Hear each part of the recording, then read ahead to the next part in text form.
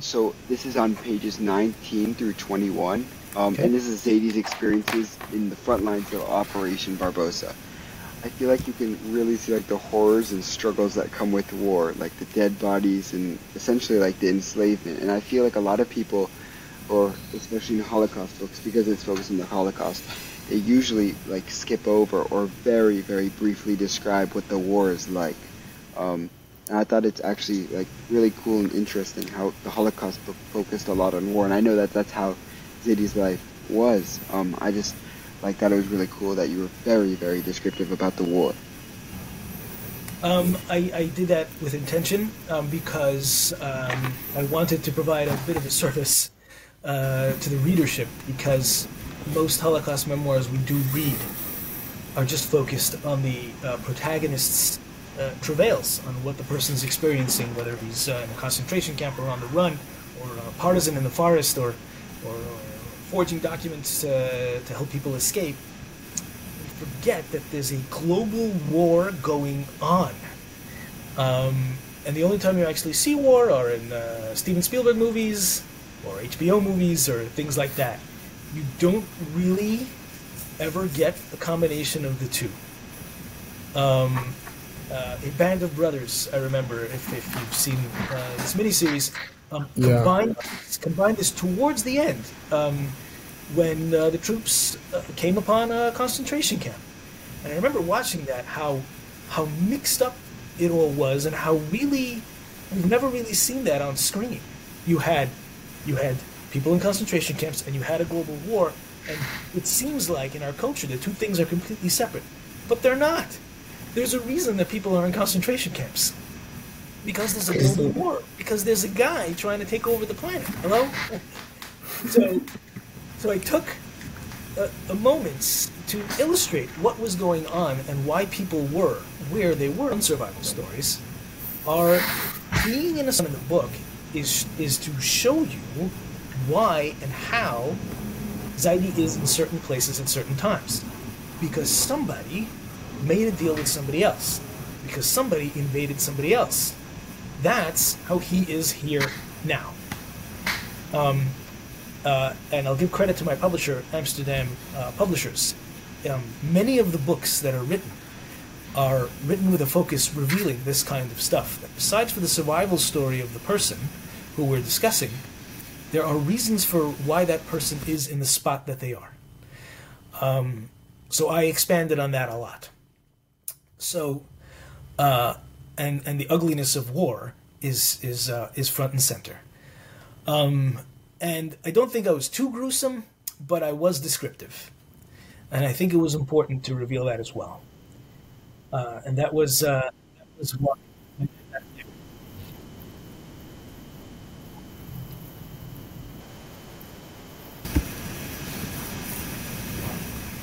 Yeah, Yeah. yeah. Yeah, having The both the cannibalism piece I mean, was there were parts that were a writing bit. that was writing.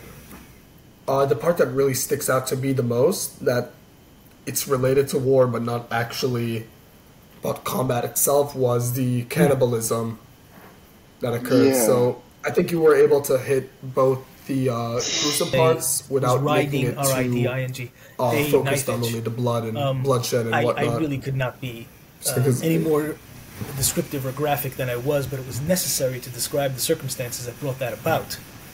And won't reveal what happened, but my grandfather was faced with the specter of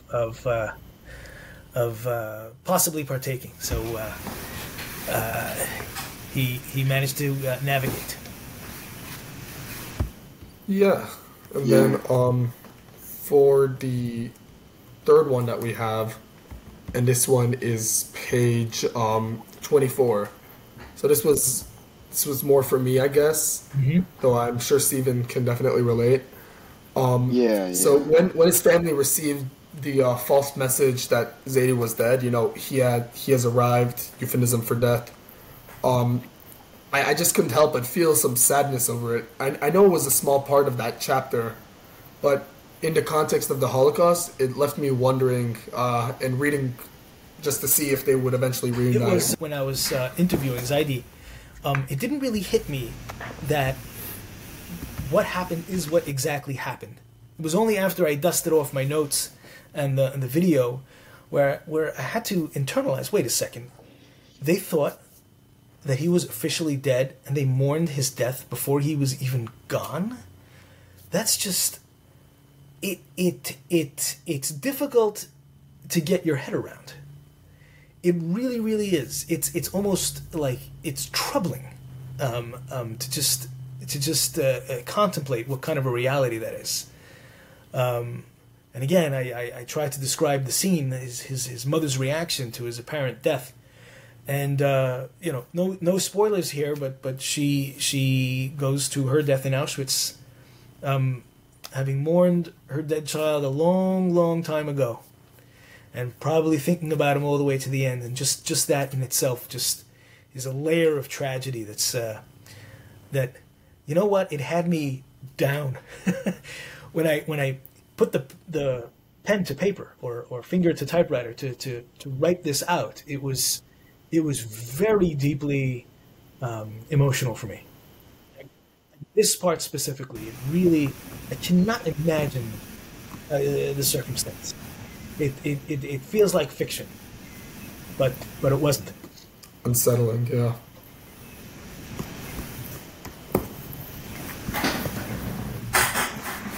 Yeah.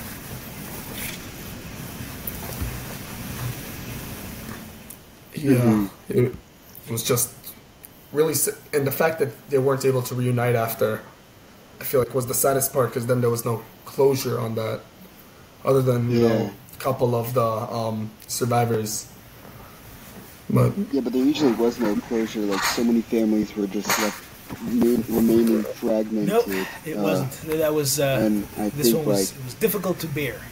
Like, there's a lot of hopeful parts of the book, because my grandfather was striving for life and striving to survive and doing the best he could. But that is a thread that does not get tied up at all, and it's a low part of the book to be sure, but part of the reality of the story.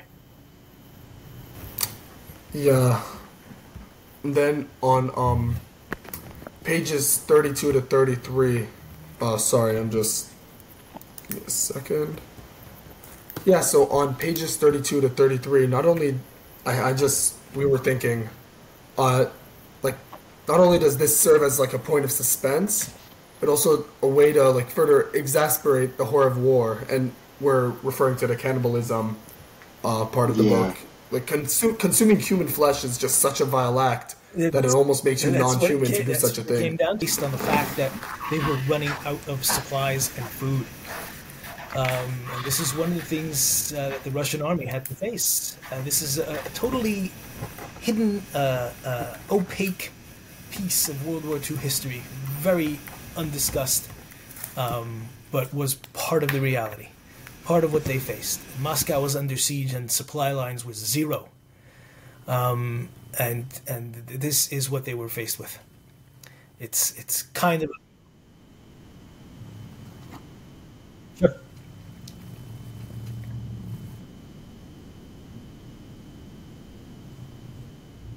Yeah, I think like a lot of people. Yeah, sorry, what?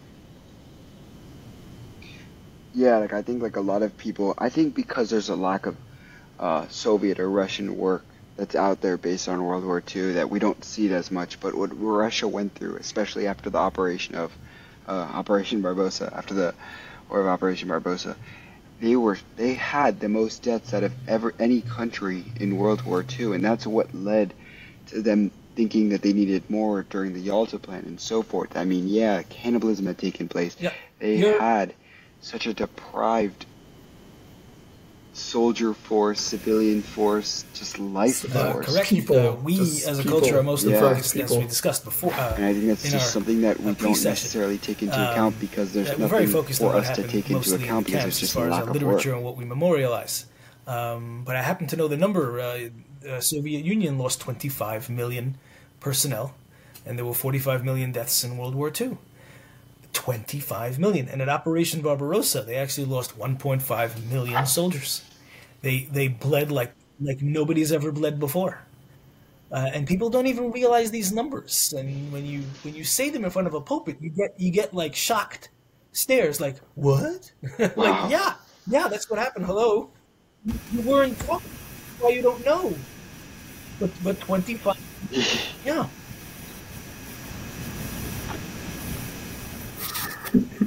Yeah, like it just didn't Like happen. even Stalin even had Yeah, absolutely. Stalin even said, it's a very famous quote. He said that World War II was won on American steel, British intelligence, and Russian blood. Just really goes to show. Yeah. I mean, people just like totally neglect the fact that that'll happen and what Russia went through during the war. And it's also something that not only to take into account for historical purposes and how like vile and discussing this is, but it kind of shows you the rise of the Soviet Union and like why 25 they were million so lives aggressive in their expansion lose afterwards, because they their felt offspring as as well. if what they had deserved mirrored the amount of That losses that they lost, the Russia's amount of economy lives that they've lost. is not the greatest in the world, in huge part because once you lose these children, the children of the 25 million missing didn't even have grandchildren. So you've got like hundreds of millions of potentially born people The not labor force is born. absolutely depleted. They Yeah.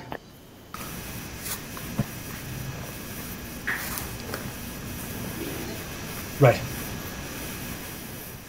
Well, you can't live in Like their population 2/3 of is the country, so so that's small part of it. compared to their size. They're at half of what the U.S. is right now. They're like 147 million, and they're the largest country on earth. Yeah. Oh, okay, yeah, fine, good point. Yeah. But still, especially you would because, like, think. and the people who couldn't fight are either really small or really old, so you lead to like this drain of the population that you need that are like mature, fertile, and able to basically pull the weight of a country.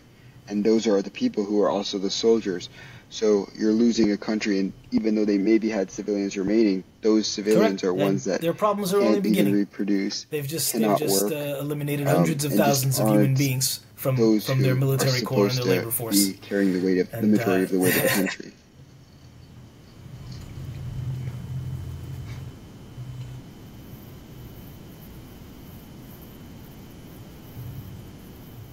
Yeah, yeah, yeah. And with the next one, Stephen, maybe you'd like to explain. Yeah, so we, like on page 60, you'll see we really enjoyed the quotes that you included in the beginning of the chapter with Albert Camus and Seneca.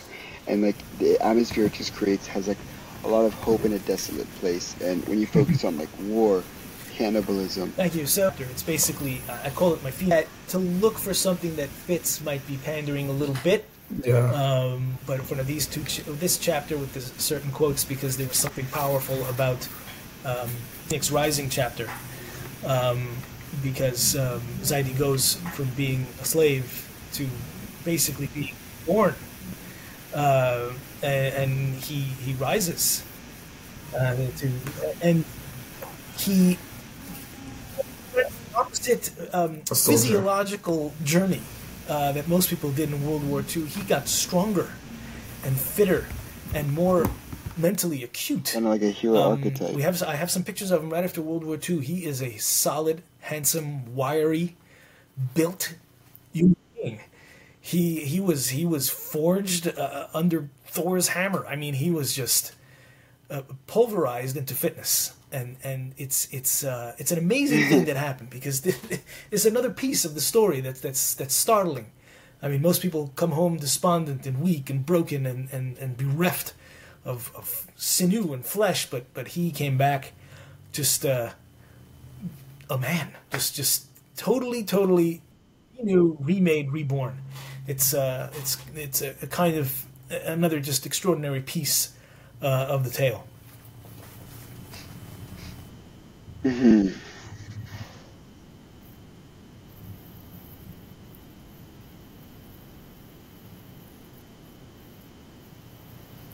Yeah, it's actually really cool, inspiring. Reflection. Yeah. And Yeah.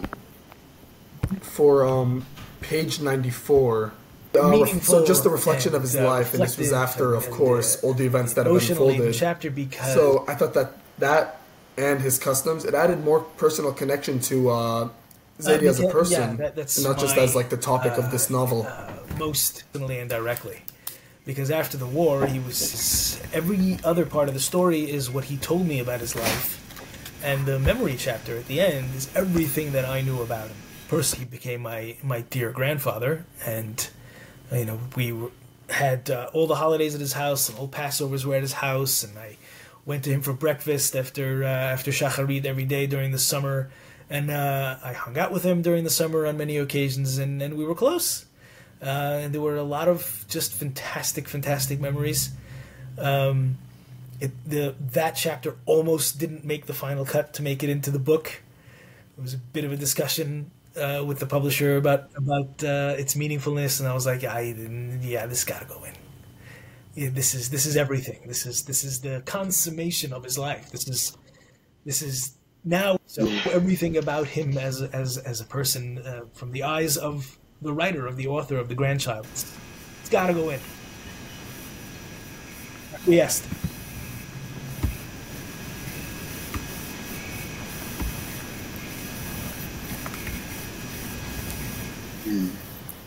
Of course. Yeah, and then finally, I want to combine these two. We have them written down as separate, but really they're about the same topic. So, hi, it's Oz. In the original video, there was an auditory glitch during this time, so I'm gonna repeat the question now. So, on page 103, the shift into the background of the book, Zaidy's War, and its creation was unexpected and frankly something we enjoyed to read. It was very unique, to say the least. And on page 106, the brief history timeline was very concise and interesting.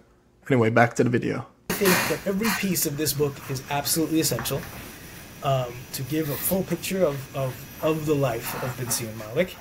And the genealogies, some people might think are frivolous, but they're not, because they are deeply meaningful to family members and to lots of folks who think that where you come from matters, and that's the message behind this. Show you what some of the difficulties I had in the fact that I've included the genealogies in the end. And the fascinating genealogies, and they mean something. And the interviews in taking all these discordant thoughts and setting them up in a linear storytelling. And I basically, it was really hard to do. I had to keep revisiting the text to see if is everything exactly in order, is everything just right. And I managed to do it at the end of the day. Many writers do this, take source material that's fragmented and put it all together, and I basically showed a little bit about how that worked and what I went through to get it done. Yeah.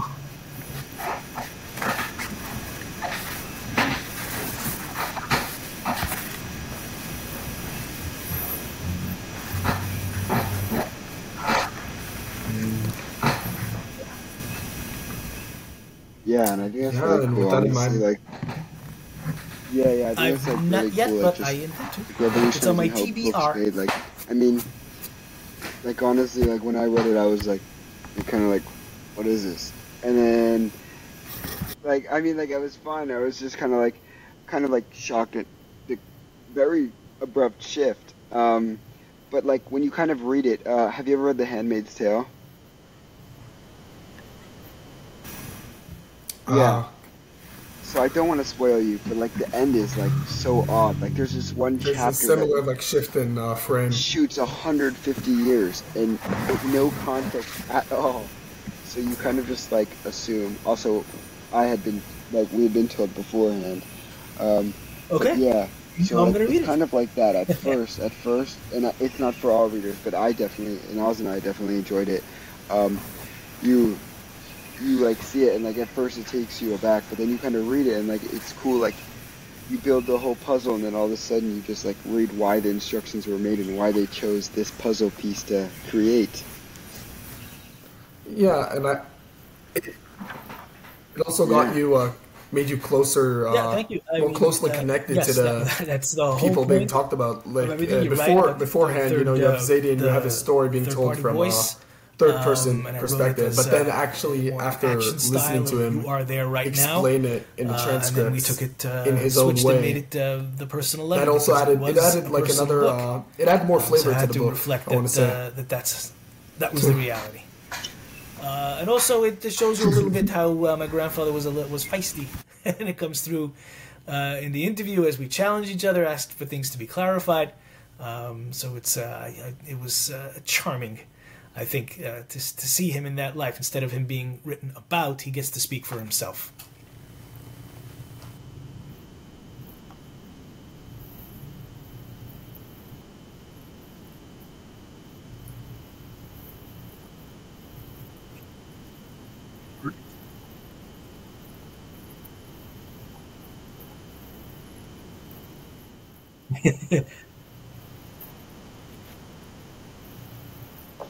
Yeah. Yeah, it's really Yeah, cool. Yeah. and Miles, you got any more questions? I think that those were our main comments. I think we managed to hit everything that we wanted to hit in this interview or in book review. Yeah. Sorry. And for Yeah, anyone so that's for listening those, right now, we highly recommend this book. It was an amazing read, lots of but you should have action already read and it. history. Yeah. Well, yeah, ideally you should have already read it, but in case you decided to not listen to us, we recommend it still. Yeah, we recommend it. And even if you've already read it, I mean, the next best thing is share it to anyone who you think would be interested and honestly just benefit from reading it, benefiting from that other perspective. Because, like, oftentimes, and I fall victim to this going to like a Jewish day school, you learn about the Holocaust every year, and you just kind of just like becomes an eyesore because you're like, all right, I already have my PhD in Holocaust education. I don't really need this anymore.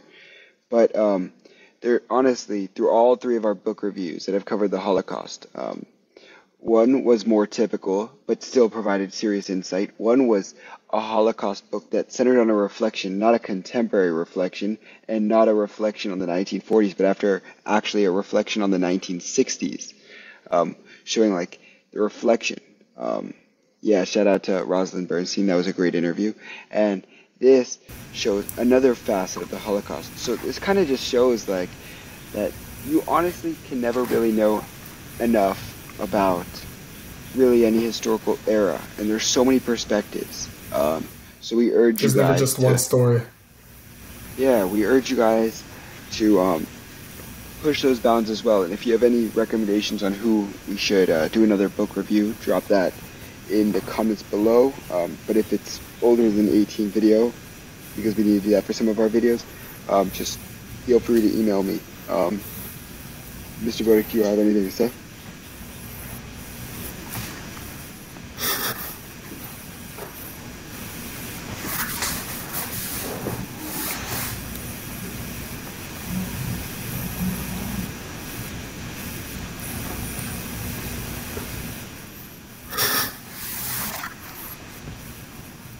All right, Of yeah. course. All right, thank Keep you that in guys. mind. Thank you Jewish guys. Agnostics logging out. Like, comment, subscribe.